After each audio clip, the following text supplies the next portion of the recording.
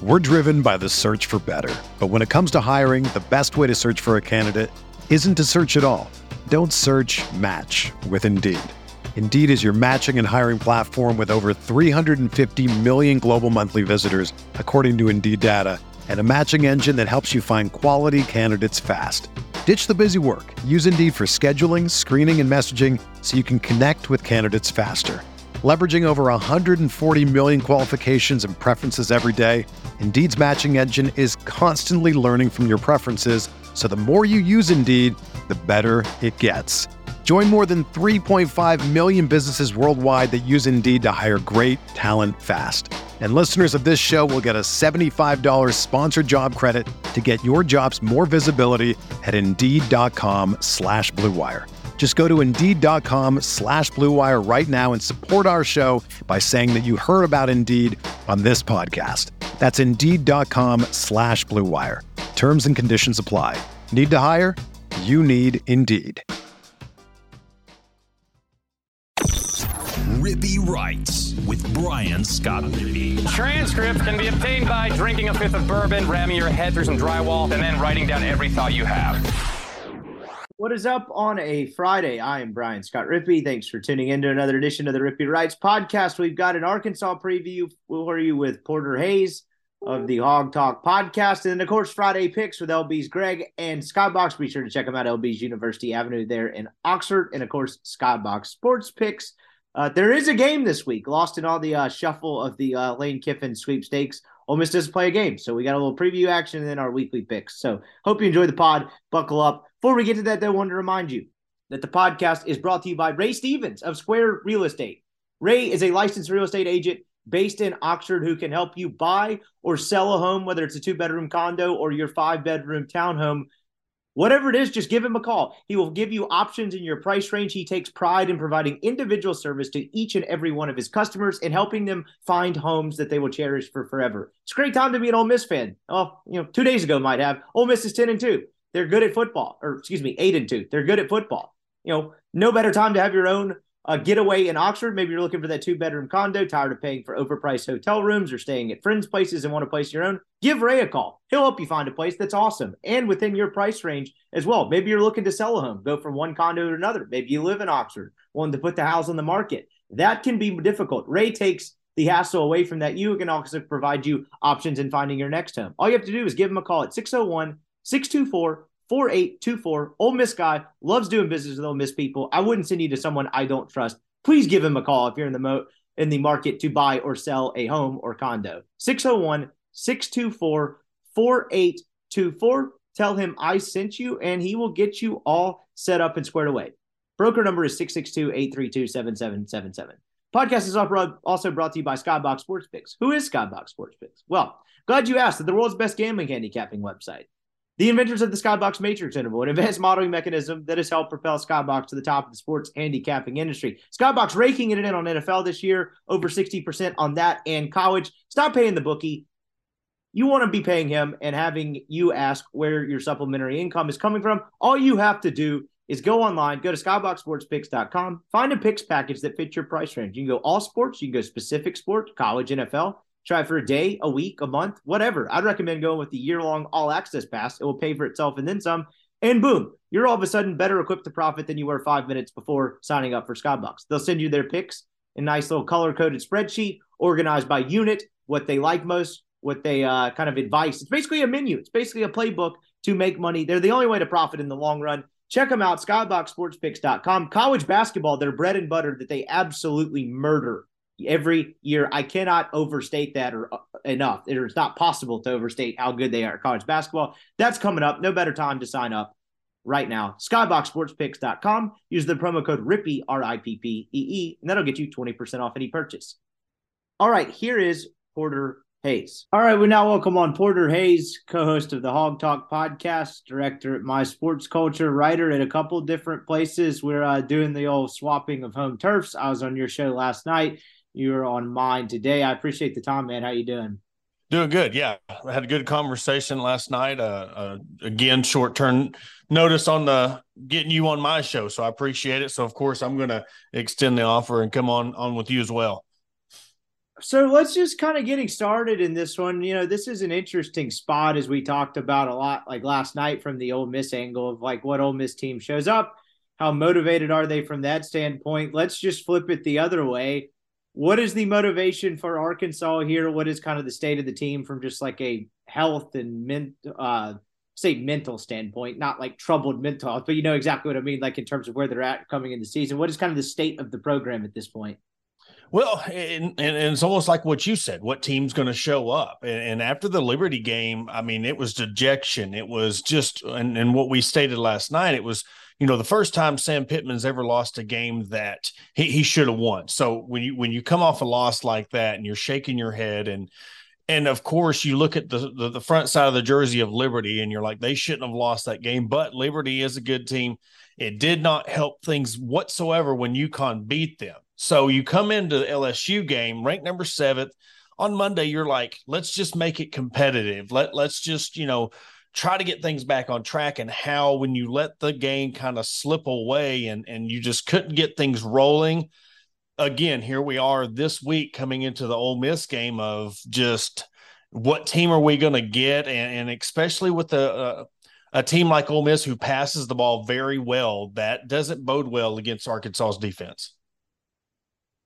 So so we'll start there because that's probably seemingly maybe the most obvious glaring mismatch to some degree in this game for Ole Miss and Arkansas from the Ole Miss standpoint in terms of what they can exploit offensively. How did the Arkansas secondary get this way? Has it been an injury thing? I know it's going to potentially be a weakness coming into the season as is. I'd be lying to you if I remembered exactly what Arkansas secondary was last year, but were they supposed to be this bad? Like what's happened there? You don't have that depth yet. That's the thing. Everybody thinks of the COVID year, and it almost seems like it's 5 years ago, but we're only 2 years removed from COVID. Jalen Catalon got hurt last year. He comes back, was promising, All-American candidate. He goes down right off the bat, and then you're trying to move pieces around. Hudson Clark, he's trying to be a corner when he's a safety. Miles Slusher, he's promising to come in and try to help aid that. I mean, you're set with your linebackers with Bumper Pool and Drew Sanders, and then when you don't have a pass rush on the defensive line, now you're almost when it comes to the 3 layers of the defense, you're set at the second level with the linebackers. You're not so sure about the defensive line. You knew what you had in the back end with Hudson Clark, Miles Slusher, and Jalen Catalon, but then Catalon goes down. Well, then Slusher gets in his trouble after the Liberty game, and he missed the last game against LSU. Now, he's supposedly back, but that seems to be the deal that has just hurt Arkansas the last 3 years, is just injuries. And as well as I do when it comes to the SEC, if you don't have that SEC type of depth, it's going to murder you when it comes down to this late in the season when your first string defense is just gassed.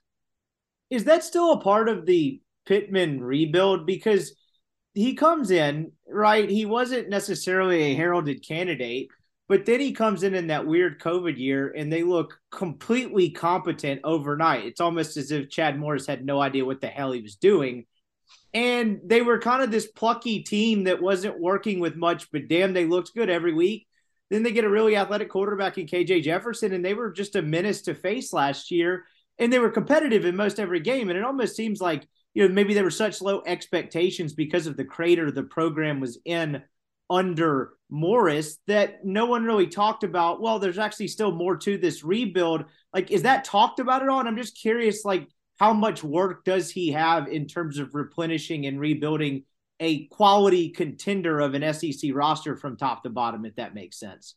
Yeah, and you're on the flip side of it. It's almost like last year was a curse. I mean, you win 9 games, you go into the bowl game, you beat a Penn State team, but you had a receiver in Treylon Burks, the first round. That just shows you what a first-round prospect on the offensive side of the ball can do for a mediocre team. I mean, I'm not going to sit here and sugarcoat it and say that, Arkansas is this top tier team in the SEC. They're middle of the pack to lower, coming off the Chad Morris days and even beyond that. I mean, you could even go back to the back end of Brett Bielema's era. And it's been just ever since the Bobby Petrino fiasco, it set back the Arkansas program 10, 15 years. But to answer your question, yes, I mean, they just put a lot of emphasis in what happened with those wins. But you also look at this schedule this year and you look at the games, and we've talked about it last night with the what ifs. What if the field goal against Texas A&M goes over in the uprights? What if that 2-point conversion against Liberty's converted? Now there's 2 more wins. You're sitting instead at 5-5, you're 7-3. Now we're looking at this game against Ole Miss as a whole different ball game. And so that's an interesting. I was looking at the schedule earlier today, and it's one of those things where Arkansas has had a couple tough breaks in terms of the A&M game. The Liberty game just seemed like it got weird from the start. But outside of that doink off the top of the upright in the Arkansas game, hasn't this year, considering the injuries, gone about how you'd expected? I would figure Arkansas would have beaten Mississippi State on the road, but you don't have KJ Jefferson healthy for that game. It almost seems in some ways the demise is not over-exaggerated, but maybe thought of worse than it actually is, whereas they just really had kind of a tough schedule, did they not? I mean, that BYU game, albeit they won it, was just weird scheduling-wise. Where is kind of the temperature of the fan base on this year versus the long-term confidence in Pittman? Well, and I think, Pittman's still, the honeymoon's over. I mean, that's just the vibe when it comes to the state of the program. And when he's really this is the first time he's really had to answer those tough questions this season because of the COVID year. Then, you're not saying they were excuses, but you got to pass because it was COVID. You got to pass because, this was your first year. Well, you go off and win 9 games. Now, look, we've always said it's okay if you go 7-5 or 8-4, 9-3 or whatnot. But we're sitting here at 5-5. This is a big game that most likely you're not going to win against Ole Miss. You're going to have to rely on beating Missouri at Missouri, who's proven their defense is pretty salty to even become bowl eligible. So along with that, and KJ just hasn't been able to stay healthy all season. This is the second time he's kind of been questionable. Should he even been playing in that Liberty game? And I don't know if that was a rash decision or what happened, but, it was just – and then Malik coming into the LSU game, it's been a weird year for Arkansas. What is Jefferson's – I should know this, but the injury stuff in college football has been weird. What has the injury thing been this year? Take me down that path for a bit. Well, I can't remember. I want to say it was the game before Alabama. He got hit, and it was kind of a concussion protocol or upper injury, extremity. You can't really just come out and say he had a concussion. I mean, we got to be really touchy when it comes to that sort of deal. Well, he was said to be, wait out the Alabama game, and then it turned into maybe it was a shoulder deal or a knee. He's just been banged up. And even Coach Pittman said, coming into that bye week that there was a lot of guys banged up that are playing hurt, but the depth is so small that they're just having to play with what they have. And with KJ's deal, and he come into this season not really being a proven passer. He's been a run-heavy quarterback. We all know that. So he's coming into this year trying to really prove that he can pass the ball. And starting out the gate, he looked a little shaky. Then it seemed like he was coming into the rhythm. But when you got receivers that you can count on half the time it's hard to get things going with your receiving core. You don't have that Treylon Burks to throw to this year. So it's been a lot of roster depth and injuries. But with KJ, I don't know if he's really getting in his head about now he's starting to think about the end of his career at Arkansas and draft prospect and all that stuff. So there's just a lot of, intangibles that come into, when it comes to be a quarterback, especially with, draft hopefuls and where you want to go into the NFL. What happened in the Liberty game? Liberty's playing a third-string quarterback. They played pretty well, but they lost to UConn the next week. I did not watch much of that game. I believe Ole Miss was playing at the same time. What happened? Man, and that's the $1 million question. Nobody knows. I come out of that. I come on the Sunday show after the Liberty game. You look at the stats and you look at things, how everything was, and it was just the fact that I don't know if they overlooked them. And after the Missouri, you can even go back to the Missouri State game, against Bobby Petrino coming back to Fayetteville. We knew that he was going to give them all they wanted. I think when it comes to it, as we judge these teams like Liberty, they're not the household name. And even though, and this is the point I kind of made with it, was even though the past and the personalities and the personal lives of a coach like Bobby Petrino and Hugh Freeze, we still have to realize the mindset, they are offensive geniuses. And if you come into a game where, one, you're the underdog, and two, if a team keeps you in that game, you're taking that momentum, and they jumped out to a 21-0 lead. And I think it just shocked, Mike Tyson said, everybody has a plan till they get hit in the mouth. Right. I think Liberty come out and hit them in the mouth. And it was the fact that it wasn't a fluke deal. They were whipping them on the line of scrimmage. They were shooting gaps. It's almost like Hugh Freeze, and he is an SEC caliber coach coaching Liberty. He picked up on some weaknesses from Arkansas and took full advantage of it. And they have some athletes. I mean, they had some very good athletes there. They had 14 tackles for loss. It was like 4 sacks and then 10 tackles for loss. But, I mean, they just dominated Arkansas on both sides of the ball. And lending it back a little bit to the Missouri State game, is there a common thread there? Because, even through all the injuries, and Arkansas has been good and playing well. I mean, they can play with pretty much every team in the country, right? I know that Alabama game got a little bit weird with their quarterback injury in its own right, but I mean, they were competitive in that game. You saw it against LSU last week, but then you have the two kind of weird Missouri State Liberty anomalies. I guess in your best summation, why in this version of Sam Pittman in year 3 have they not been able to kind of step on the throat of lesser talented teams? You got to look at style of play. You look at Bobby Petrino, pass heavy. You look at the Alabama game. Bryce Young was hurt. I mean, he got hurt in the game, and then they went to Milroe. He's a run. He's like a KJ Jefferson. And Jahmyr Gibbs, they fed the heater. Jahmyr Gibbs had the game of his life in that game, and Milroe was running the ball. You're hitting those gaps. And then, so that answers your question. Like when it comes to Missouri State, you've got guys playing out of position that they need to be safeties, and they're playing corners, and you're playing a zone defense. They finally started to try to go to that rush 3 drop 8, and it worked for a little bit, but yet they had some of their guys back. Well, then you get Slusher taken out of the game, and he's playing, he's not playing. Now you've got a backup now, Quincy McAdoo. He's a freshman he's an in-state kid from Arkansas. He's been showing a lot of promise. So, I mean, that's a good sign when you got somebody that comes in and fills that spot, and he is making the most out of what's been given to him. But to really answer your question, that's just been like the MO of Arkansas. You have certain teams that you have their number, like in LSU, where you're going to play up for them. This is one of those games like Ole Miss. Arkansas Ole Miss games always been one of them quirky games where Arkansas and Ole Miss really want this game. Do you anticipate any staff changes this offseason? Boy, that's tough. Not Pittman, obviously, by the way. No. His staff, for sure. If you just really kind of nail me down to it, I would honestly be surprised if Briles is back. I think there's just too much heat.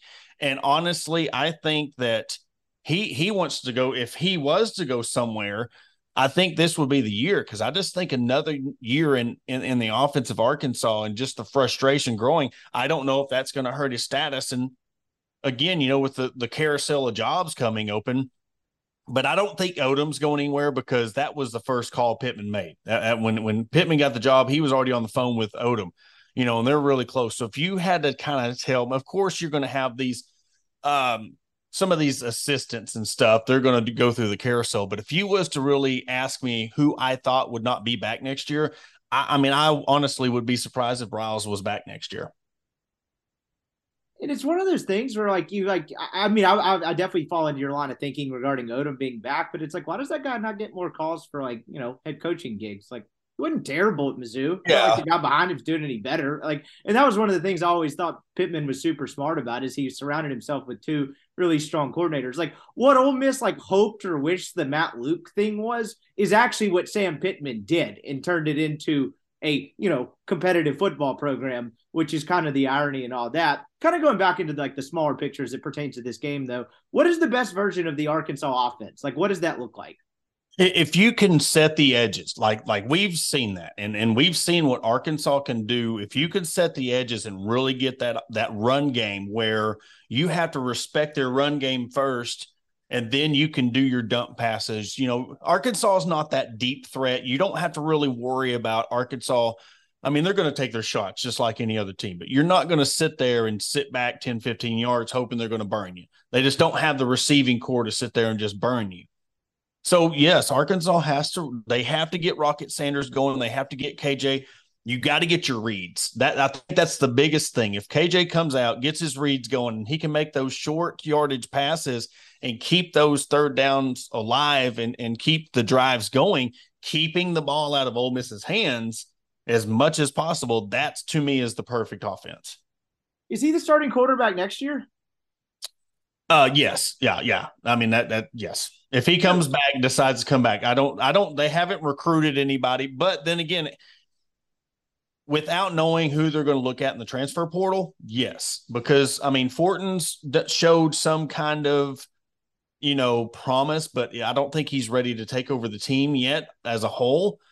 And then Malik Hornsby's just, you never know what you're going to get with him because, I mean, he's out there starting and playing. And then afterwards, when Coach Pittman makes a statement on social media or a press conference and it's shared on social media, he comes in with a comment, and he's already scrubbed his socials earlier in the year. So you just never know where his headspace is.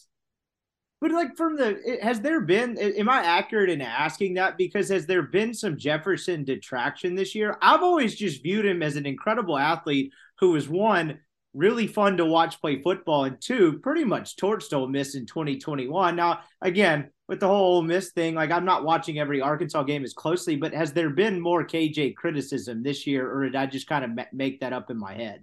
Well, there's been some. I don't think there's been a lot because, again, he has been hurt. And this guy's trying his best, and he does not have a Treylon Burks. I mean, we just had one of our receivers, Warren Thompson, a transfer from Florida State, leave the team. So we don't know what's going on inside, the locker room there. But no, if you want my honest opinion on KJ, I mean, he's done the best the best he could with what he has.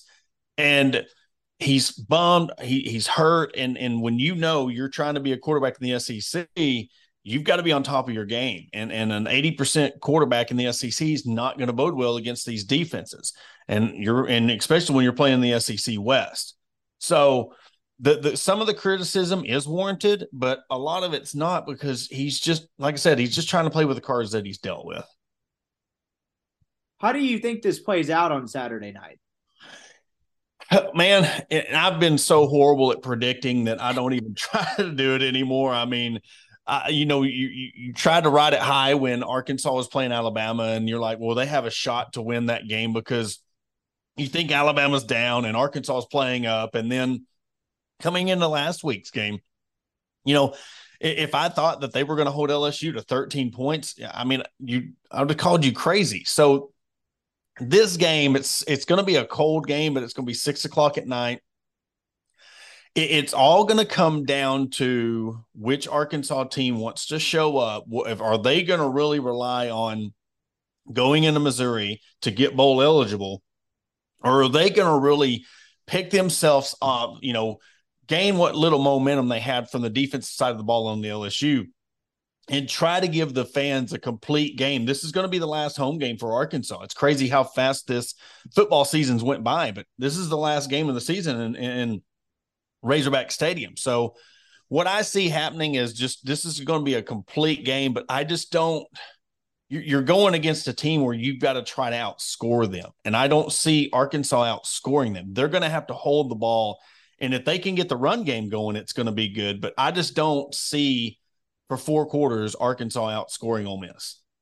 Don't you think, though, too? I mean, I tend to agree with you for the most part, but then again, does Ole Miss end up wanting to be there, right? When we talked about on your show last night, kind of the tangible goals are gone and, they get punched in the mouth. Did they actually get back up off the mat? Like, doesn't it just feel like a game you'll know a ton about the football game after like 3 drives cumulatively? That's what I feel like going in. Yeah, and but it is, again, it's weird to say that because you look at the Liberty game, you look at the LSU game, it's all went to the fourth quarter, and you're really you don't know until, I mean, look at, you thought the Liberty game was out of reach, 21-0. They come back, and it took a last minute drive and it come up short on a 2-point conversion. And then the LSU game, it was almost like you thought Arkansas had it, and then they just kind of shut down. I think this is going to be a second half game. I think what's going to happen, unless if Ole Miss gets out on a 21-0 lead like it was Liberty, that's not going to bode well for Arkansas at all. But if they can keep this close in the fourth quarter, and again, like I said, if Arkansas can get the run game going, I mean, they have a chance to win the game. I'm not saying that Arkansas has no chance in winning this game, but that if they're going to do it, they're going to have to get the run. They're going to have to rush for over 250 yards if they're going to beat Ole Miss. Oh, absolutely. I mean, it's a 2-point line. Arkansas definitely has more than a puncher's chance at winning this football game, and Ole Miss had not been very good against the run until last week. That was kind of the most mystifying part of them losing last week, is Jahmyr Gibbs and Jace McClellan did next to nothing. Like, Alabama ran for like 108 yards on 30-something carries last week. It's like, how did they lose that game? That's been their Achilles heel all year. And I say that, like, the first 3 drives of the game, I guess I'm thinking of it more of the Ole Miss perspective from the standpoint of just like, if Arkansas scores a touchdown, get to stop, and they get the ball back and they're deep in Ole Miss territory again, if I were a betting man, I would probably take everything I own and throw it on the Arkansas live money line, is what I'm getting at, just because it's so difficult to kind of pick yourself back up off the mat, coming off a loss like that if you're Ole Miss, in cold weather, on the road, for, again, tangible purposes. Not that this game is meaningless, but what does this actually mean in the grand scheme of things, where you spent the first 10 weeks of the season playing for something that you worked toward all year? That's what I kind of meant by that. But it's going to be a fascinating one. It's 2 contrasting styles, and I'm looking forward to it. Porter, I appreciate the time as always, my man. I appreciate you coming on the show, and enjoy the game Saturday. Yeah, man, I appreciate you. Anytime, man. Have a good weekend, and good luck to y'all the rest of the way other than Saturday. All right, that was Porter. Appreciate his time previewing the Hogs and what should be an interesting matchup for the Rebels as well. And now we're going to go to LB's Greg. Check him out, University Avenue, Rippy Ride Special. You know the drill. We got our weekly Fresh Cut picks. All right, we now welcome on Greg the Meat Sharp Jones for another edition of Fresh Cuts after a hiatus last week. That was on me. I couldn't get the schedule together in the morning. And then, you're a pretty busy guy. You actually have a job to do and a meat market to run. You were feeding the baseball team last week, were you not? Getting to be that time of year again. Yeah, well, it was a kind of a last-minute thing. I think it was an alumni game. But, whenever they don't text me to say no. So, I had to take care of that. And then also, Alabama was in town and 200,000 people. So it was a pretty crazy weekend.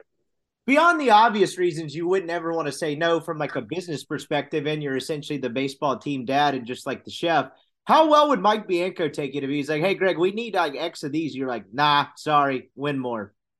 Yeah, no, that just that doesn't cut it, and that's and that's what he expects, and and that's what that's why I opened the business, and that's why I took the job, because I just want to make sure those guys are fed. Not everybody wants frozen chicken tenders or cold chicken tenders after playing a baseball game. They probably want some meatloaf or pulled pork or that barbecue pork loin. So.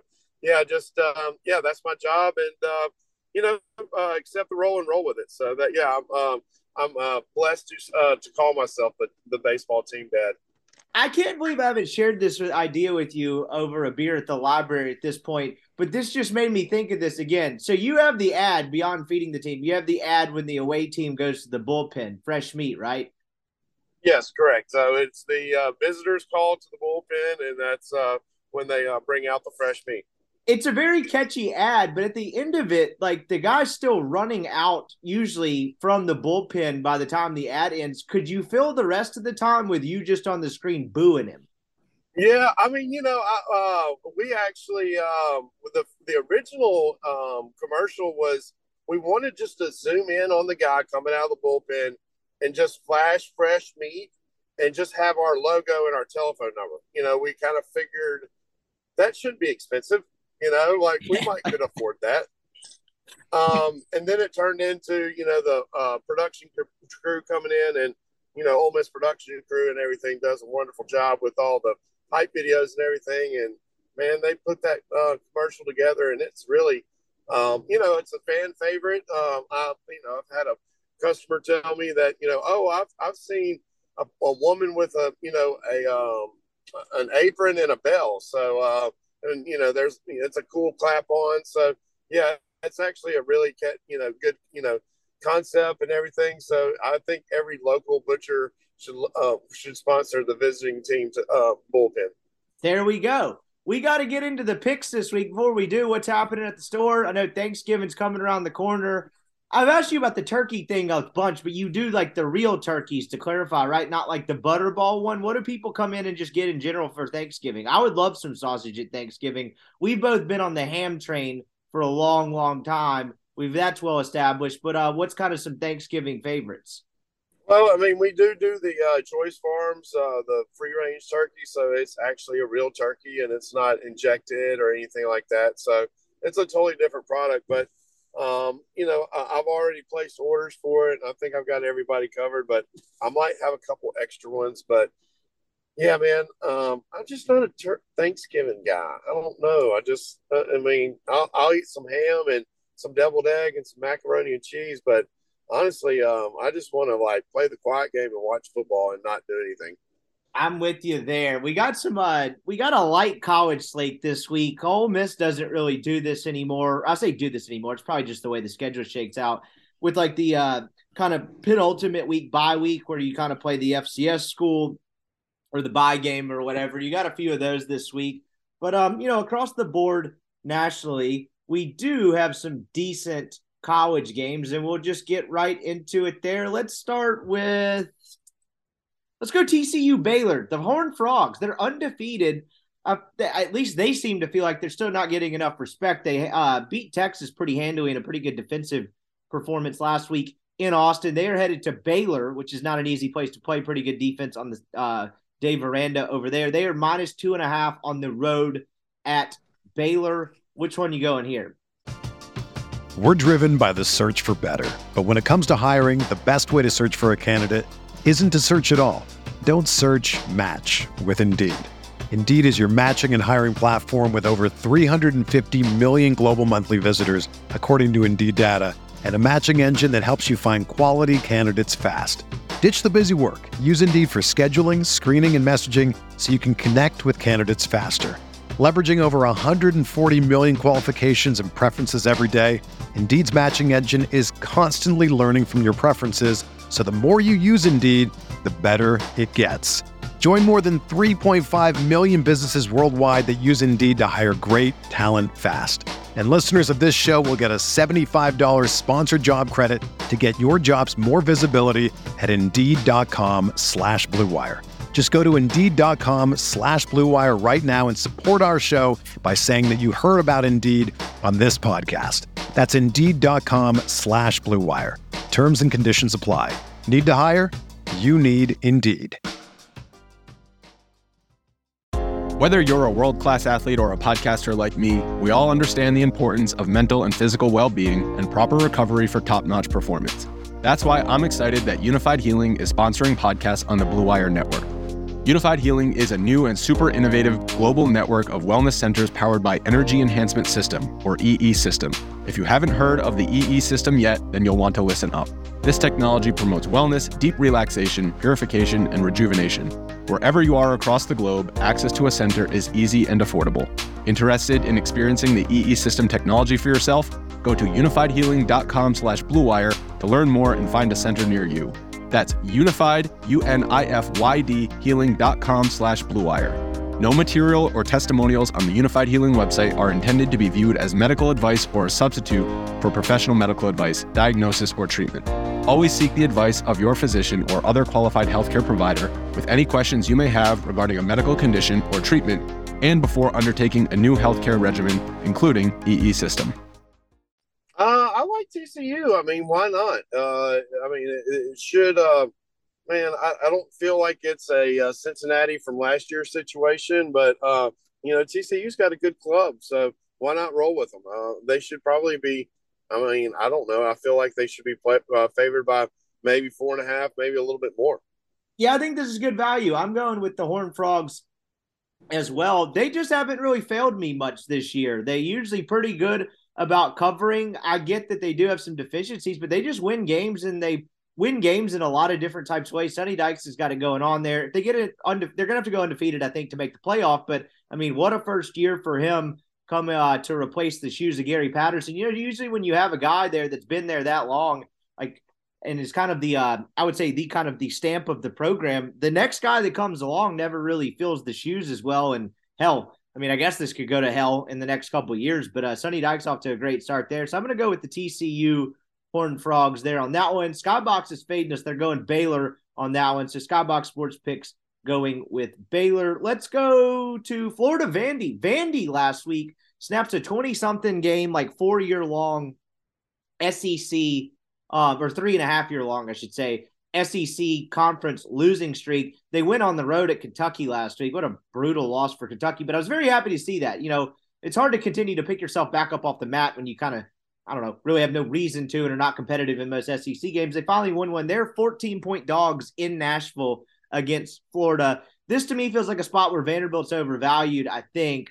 But I'm going to go with the sentimental play. I'm going to say Vandy's riding high. I'm going to take them plus the 14. Yeah.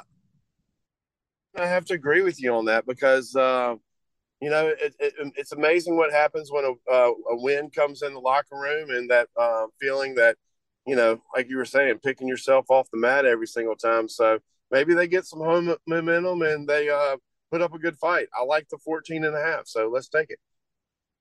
I'm with you there, and Skybox is with us there. They're going with the Nerds too, the Vanderbilt Commodores. The next game's on the other side of that. We got Georgia, Kentucky in Lexington. You know, at the beginning of the year, you know, Kentucky riding high off that ranking or preseason ranking. It's like, oh, this could, I don't know if this will necessarily have East implications, but if Kentucky's undefeated or one loss at this point, they're at least going to have their kind of puncher shot. So, you know, maybe luck in their way of winning the East. They clearly did not play out that way. Kentucky's been seemingly a train wreck since they left Oxford. Maybe it was just hindsight, and I thought after that game, Kentucky was a pretty good football team that just came up on the wrong end of a pretty good football game on that October 1st Saturday. But they've been pretty terrible since, and that win hasn't really held up for Ole Miss.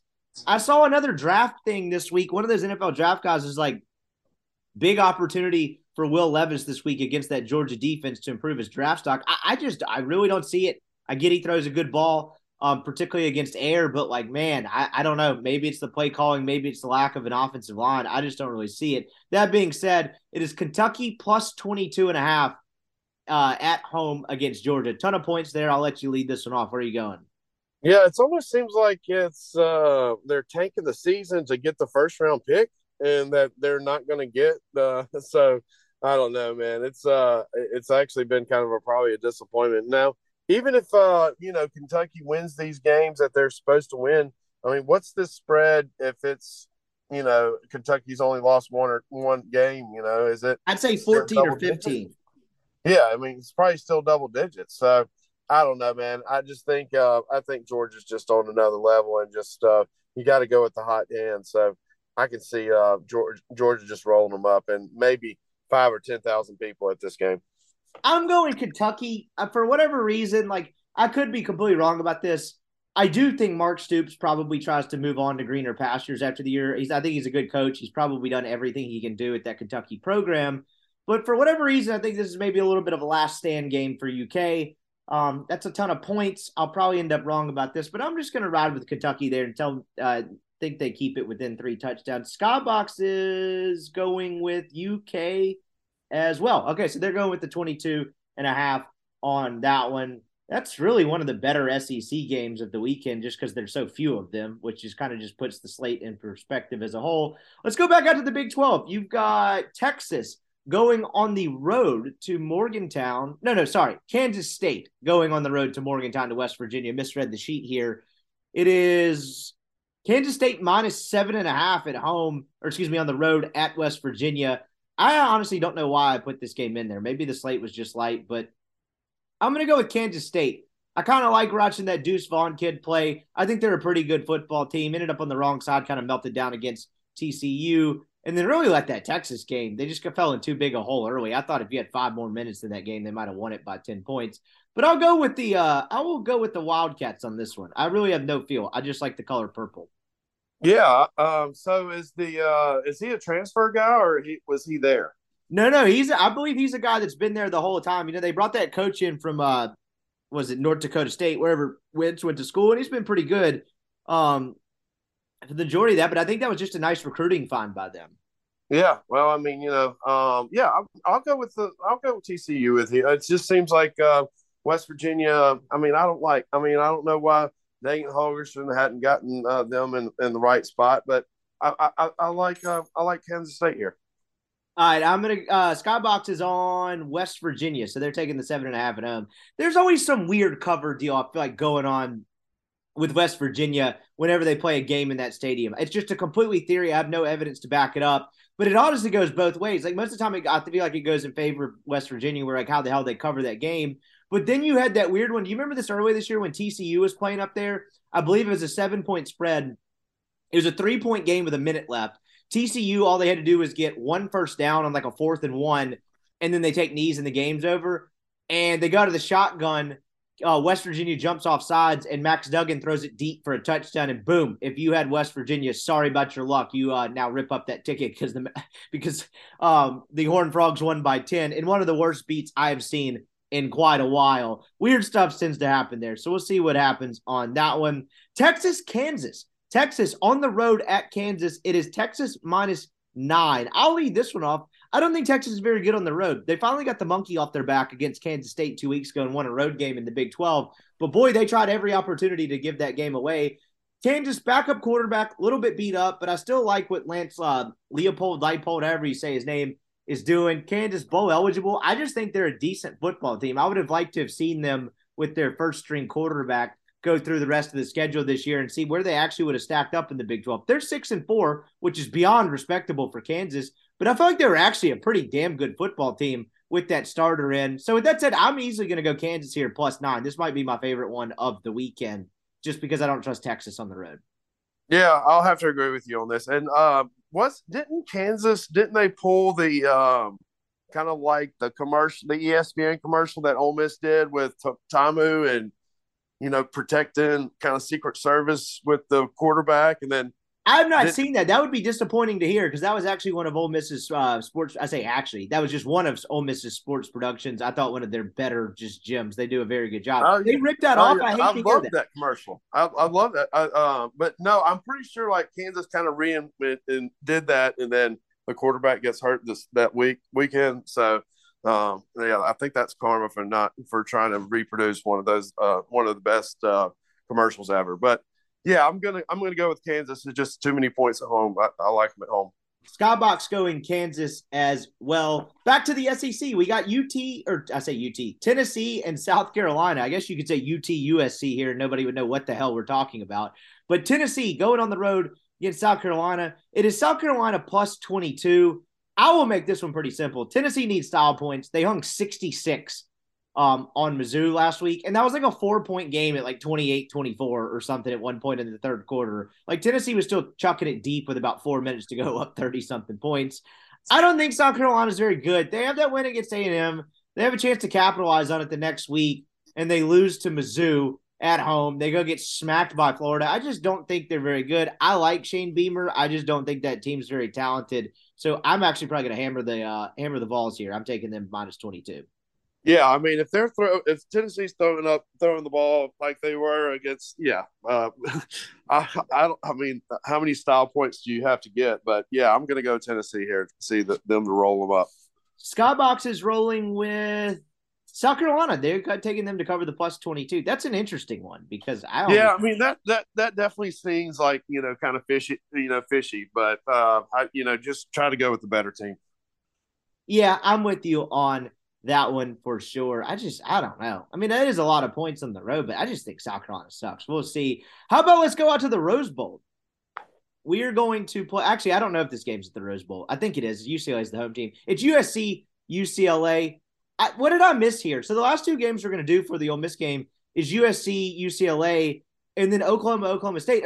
When did these games stop being played on Thanksgiving? There was like a weird time where USC, UCLA played the week after Thanksgiving. Maybe that was a COVID thing. I don't remember. But am I crazy? I thought this was always rivalry week, last week of the year. What's going on here? Do you know? Well, I mean, the USC's in the Pac-10. I mean, in the Big Ten now, so it's really not a rivalry anymore. And Oklahoma's in the SEC, so it's not a rivalry anymore. So, it's a tough pill to swallow. All these traditional rivalry games that are not going to be played anymore. So it is what it is. But hopefully they get it worked out, and maybe the big conference eventually comes. Yeah, I do hate that piece of where college football is headed. This is an all-time uniform matchup. I didn't even give the line. That was a terrible job there. It is USC minus 2.5. Let me double check that, though. I want to make sure I have that right. But all-time uniform matchup in this game for sure. Just incredible uniforms. I like it. They did it a couple years where they would both wear the colors. And they one team wouldn't wear white. You would just get the blue on the red. A lot going on the screen, but I kind of liked it. Just two of the better uniforms in college football. And as I double check this really quickly, it is, USC minus 2. I thought that was the case. So it is USC minus 2. I'm taking UCLA outright. I think they're a more complete football team. I think Caleb Williams has been awesome, but that offense kind of lives and dies by his ability to just kind of throw someone open sometimes. DTR is really dangerous for UCLA. I'm probably going to take the Bruins here outright to win. Yeah, I like the Bruins too. I mean, I prefer that powder blue over that granite. So, what? That's not granite. Garnet. My bad. Granite would be a weird uniform. I got to say, I'm colorblind. I have no room to talk. The fact that it actually is garnet. I'm looking at my countertop and I was like, oh yeah, granite. No, I like UCLA here. Let's go with the Bruins. So does Skybox. They love UCLA there too. That might be the play of the weekend. I know I said the Kansas one was. I actually might like that one better. And then we're going to go to Bedlam. We're going to go Oklahoma State. One of the last times we will see this game. I don't think it's the last time. I don't think OU and Texas are joining until 2025, at least from the sounds of it. But who knows? All of a sudden, you'll get a report from like Ross Dellinger in May, and it's like, actually, this is happening now. And it's like, all right, I guess this is happening. I don't think it can happen next year. The schedule's already out. So, but anyway, not really that important. We're going to go Bedlam. I've actually been to one of these games. I have a buddy from a childhood friend whose mom was a big Oklahoma State fan. I think she was a graduate.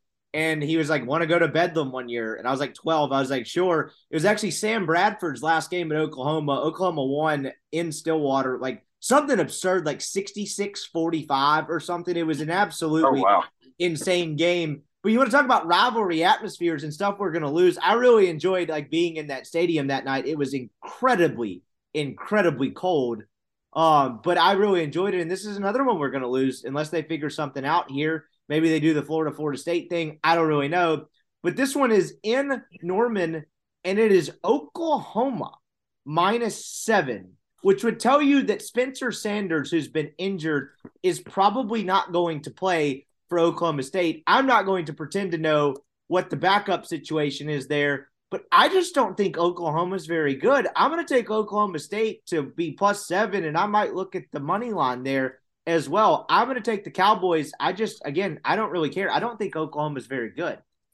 Yeah, I'm just going to have to straight agree with you. I like Oklahoma State in this thing. I mean, I know they laid an egg against Kansas State 49-0. It's pretty bad. Yeah, it wasn't great. Yeah.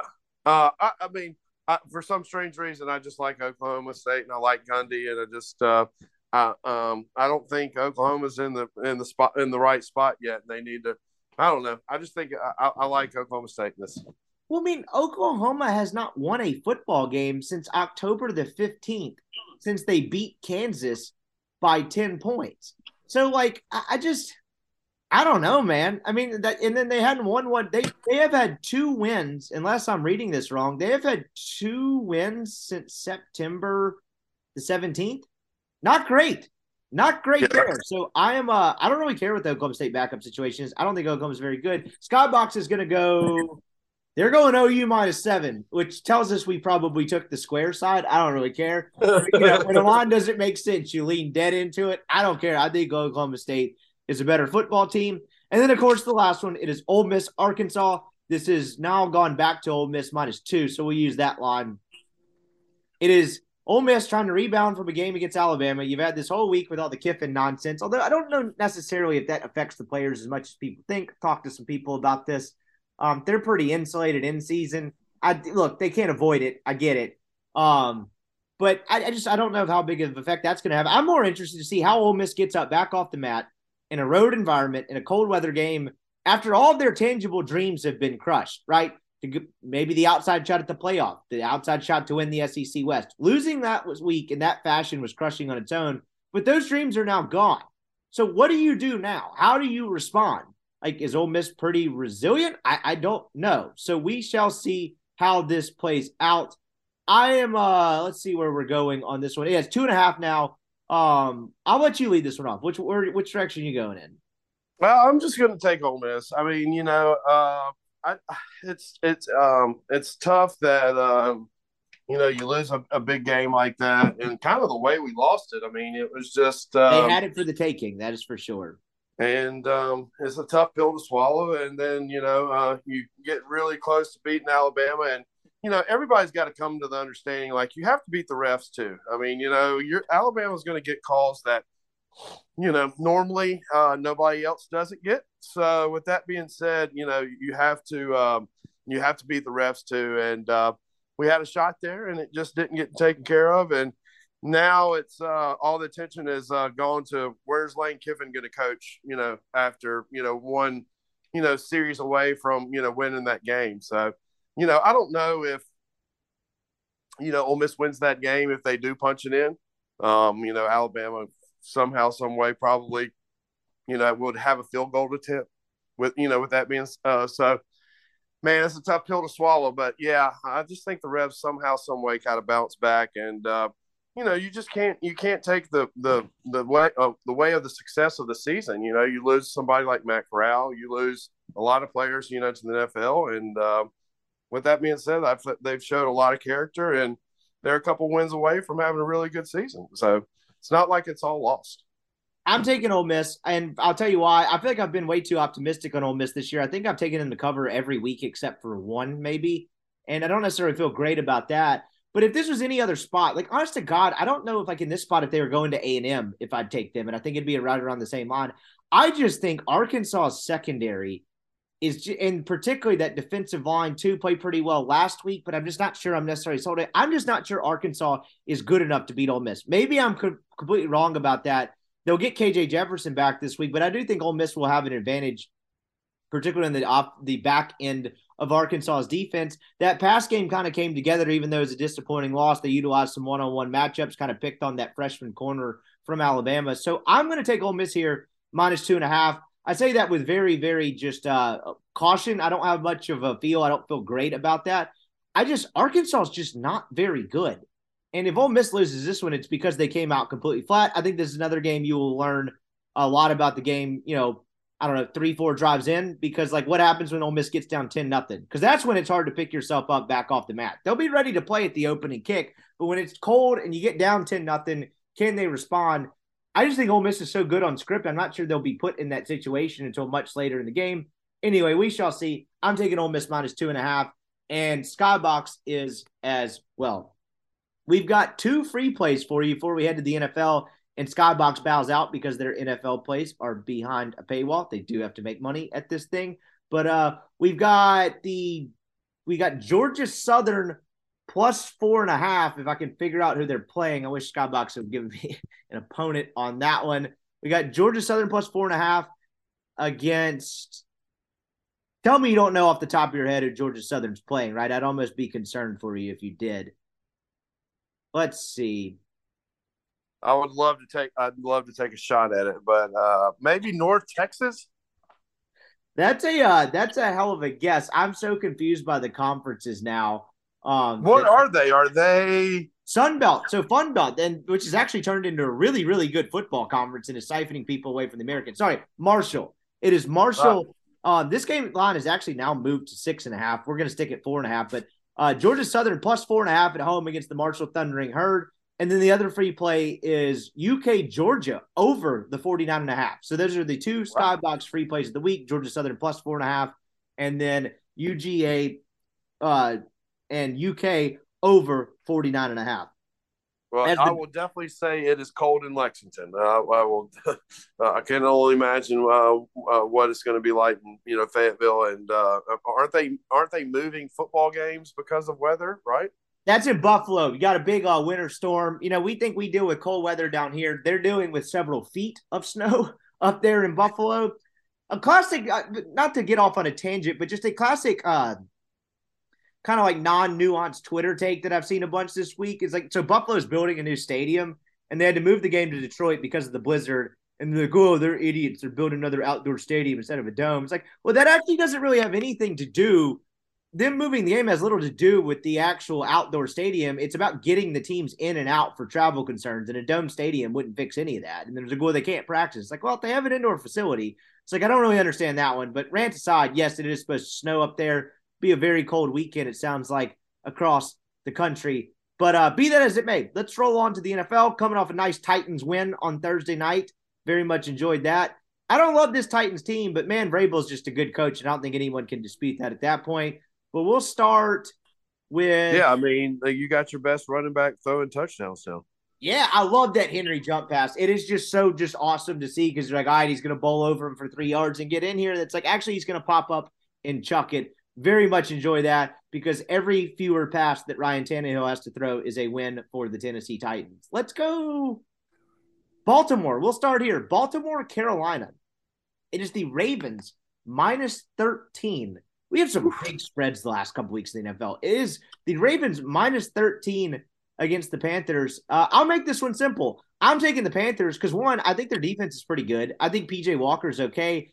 And I don't think Baltimore, with the current version of that offense, should be favored against 13 against anybody. And the second part of that, these double-digit spreads in the NFL just don't cover. They hit like 25% of the time. Like, if you take the double-digit dogs, if you take dogs in general, you're just crushing it in the NFL this year and the last 3 years. But these double-digit dogs just don't cover. So I'll make this simple. I'm taking the Panthers. Yeah, I agree with you. And there's been some nice little money line payouts on some double-digit. I mean, wasn't Carolina a double-digit against Tampa Bay this year? I imagine that was a nice little so was line. Pittsburgh. You had a Jets win in Lambeau. There's been some crazy ones this year. Yeah, so there's been some payouts on some nice money lines. But, yeah, I agree with you. I think that there's just no way that I can see Carolina doing that. Baltimore, scoring, covering 2 touchdowns. Yeah, I don't think they're good enough to do it. We'll go to Indy. We got the Colts and the Eagles. It is the Colts plus 6.5. They've hired Jeff Saturday. That was the big story last week as their head coach, who was not with the organization, has no coaching experience outside of like 2 years of high school. But NFL legend, Colts legend, played with Peyton Manning a bunch of years.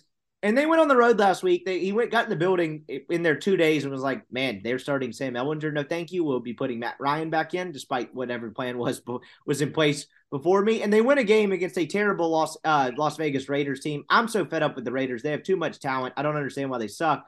That said, they're plus 6.5 at home against the Eagles. I hate taking road favorites, but I'm going to take the Eagles here because I think they played horribly on Monday night against the Commanders. That was another one, plus 12.5 or 11.5 last week, and the Commanders win it outright. I think the Eagles have a get-right game this week, and I don't think Indy's very good. So I think I'm going to go Philadelphia here.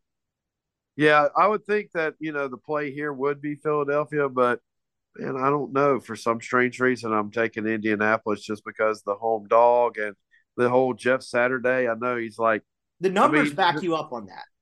Yeah, do people just not want him to have the job because he's not qualified, or do they just not think that he's never played football in his entire life and he's a Hall of Fame center? I mean, I think that you surround yourself with good coaches, and I think it's actually a pretty decent hire. I don't know. My thing is like they do the same hires over and over again, and I get there's issues with the NFL hiring process and representation. I get all of that.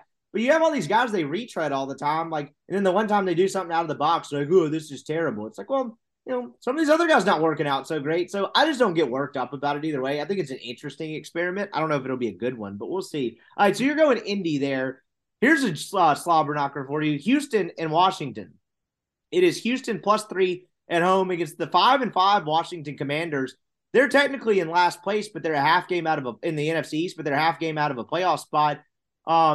Carson Wentz healthy this week, but they announced that Taylor Heinicke is going to continue to start. I think that's the right move. I'll let you lead this one off. Where are you going here? I'm just going to stay with the Washington football team. For some strange reason, they've been getting it done, and why not get it done? Well, on a team they should win. So I'm going to scratch my head and just take the Washington football team. I'm locking the Commanders. I know it's another road favorite, but I think they're actually pretty good. Heinicke's frisky. That defense is actually really good. So I'm taking the Commanders there and locking it. I just think Houston sucks. I'm tired of watching them. They were frisky for like 5 weeks, particularly when they were bigger underdogs, but I just don't think they're very good. Jets, Pats in New England. It is Pats minus 3.5. Jets had that big game against them a few weeks ago. After they'd lost Breece Hall, felt like a big moment for the organization because the Pats owned them and Zach Wilson imploded. I'm going to take the Jets here, though. I don't know. Like, New England's got a good defense and they run the ball, but I think there's a ceiling there. And there's something about the Jets this year. I'm going to take the Jets plus 3.5 here. Yeah, I mean, it's not a bad pick, but I don't know. For some strange reason, I'm going to take Belichick and they win a nasty game for some strange reason. Lions and Giants in New Jersey at the Meadowlands. It is Giants minus 3. The Giants are about to get to 9-2 if they somehow win this game. Their schedule's favorable. I don't know if they're very good, but they make the most of what they have and they figure out how to win close games. Lions get a big road win. I think that was their first road win in over 2 years, which shows you the state of that organization at the Bears last week. That was a debacle of the game. I'm not falling for it again. But I'm going to take the Giants here because there's one team that wins close games and one team that just loses them. Kind of like that Jags game a few weeks ago with the Giants. I'm taking the Giants here. Yeah, I'm going to go with you on the Giants. I like the Giants here. Let's just make it simple because, yeah, I mean, if it takes you 2 years to win a road game in the NFL, then you probably don't need to be betting. I don't think they're going to win consecutive ones. I wouldn't like their odds on that. We'll go with your New Orleans Saints. Talk about the two most frustrating teams in the NFL here. Saints, Rams in New Orleans. It is New Orleans plus 2.5. I'll let you lead this one off, but man, these might be the two most frustrating teams in the NFL to watch this year. I'd like to see Jameis back. I don't understand the Andy Dalton thing. I don't really get what Dennis Allen just doesn't seem like a very good coach, but where are you going here? Yeah, I mean, I just think Dennis Allen's not the right hire, and you just scratch your head on a lot of things that have been going on in New Orleans, and why hasn't Jameis given the shot? But, whew, man, I mean, wasn't this NFC playoff? Title game a couple years ago? So, oh yeah, Jared Goff, the non-PI call, continued the Saints' war against NFL officiating. Which way are you going here? I'll take the Saints just because I don't know. Maybe they ate their beans. I'm going Saints here too. I just cannot stand watching that Rams offense. This is like the Saints have frustrated me slightly less. Is basically my logic for this one. So I'm taking the Saints at home as well. The Rams shouldn't be favored against anybody. I screwed that line up. Holy cow! It's actually New Orleans minus 2.5. That doesn't really change anything for me. Does that change anything for you? No, I'm still good with it. Yeah, I read that completely backwards. That's on me. But I'm going with the Saints as well. How about just hold on to your lunch game? These teams are impossible to wager on. Falcons, Bears in Atlanta. It is Atlanta minus 3. Atlanta's coming off a Thursday night game last week, and they just laid a total egg against the Carolina Panthers. Some weeks they look awesome. Some weeks Marcus Mariota looks like he's forgotten now that he ever touched a football in his life. This line feels exactly right, though. It is Atlanta minus 3, but my God, I don't know what to do here. Whew, where's the lucky coin? And let's flip it. I'll go Falcons. Okay, I'll take Atlanta. I can't quit the Atlanta Falcons for some reason. The Bears, Justin Fields is much watched TV every week. I picked him up off waivers in a fantasy league, and he's literally like a top 3 quarterback now. It has been an absolute shot in the arm for a very pedestrian fantasy season. But they're just not good enough on defense. They give up way too many points. I think Atlanta runs all over them. I'm taking the Falcons there as well. We won't make that one complicated. Let's go to the late slate. We got Denver, another gross one. Denver and Las Vegas. It is in Denver. The Russell Wilson and the Broncos have a big win in London 2 weeks ago. They get up 10-0 against my Tennessee Titans and then just decide not to score again. Titans, Vrabel kind of bring them into the mud, and they lose again. I have no clue here. You put a gun to my head and I'd say, can they both lose? I actually did see, I think it was Nathaniel Hackett, the head coach of the Denver Broncos, got asked something about this game, and he just goes, well, someone's got to win. Like, really inspiring confidence there, pal. You know, you traded away half your franchise for Russell Wilson, and that's your answer to this, playing the 2-7 Raiders in week 10 or whatever the hell this is. I cannot go in good conscience. I hate watching the Broncos.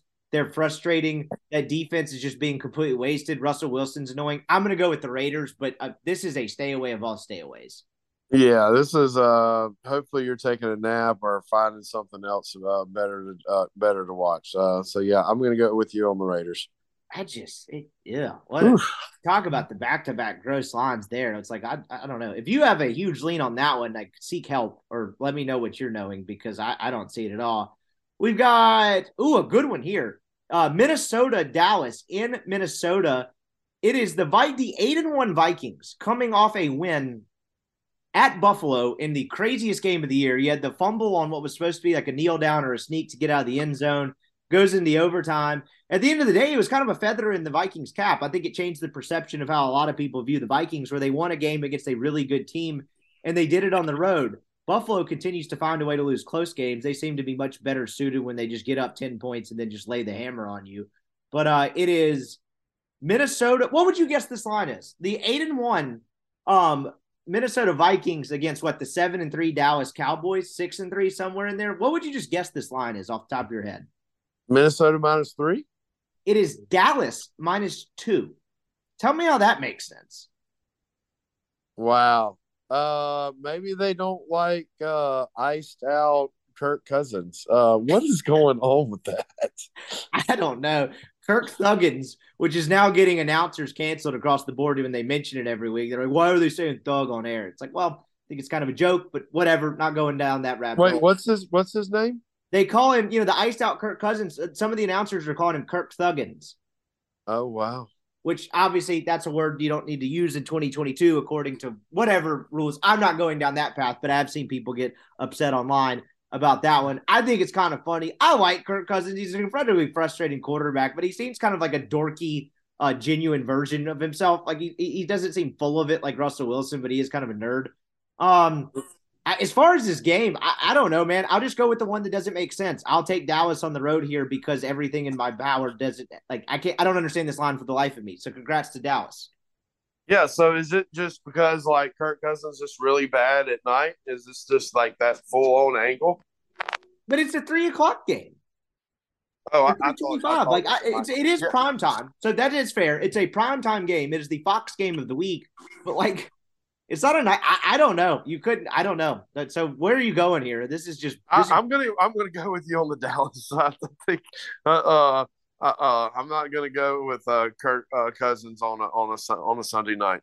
That might be the strangest line of the year. That blew my mind when I saw that. I read that other one backwards a second ago, and I looked at that one. And I was like, I'll refresh the page. Like, what's going on here? But okay, we're both on the Cowboys on this one. I've only used one lock. I don't feel great about any of these.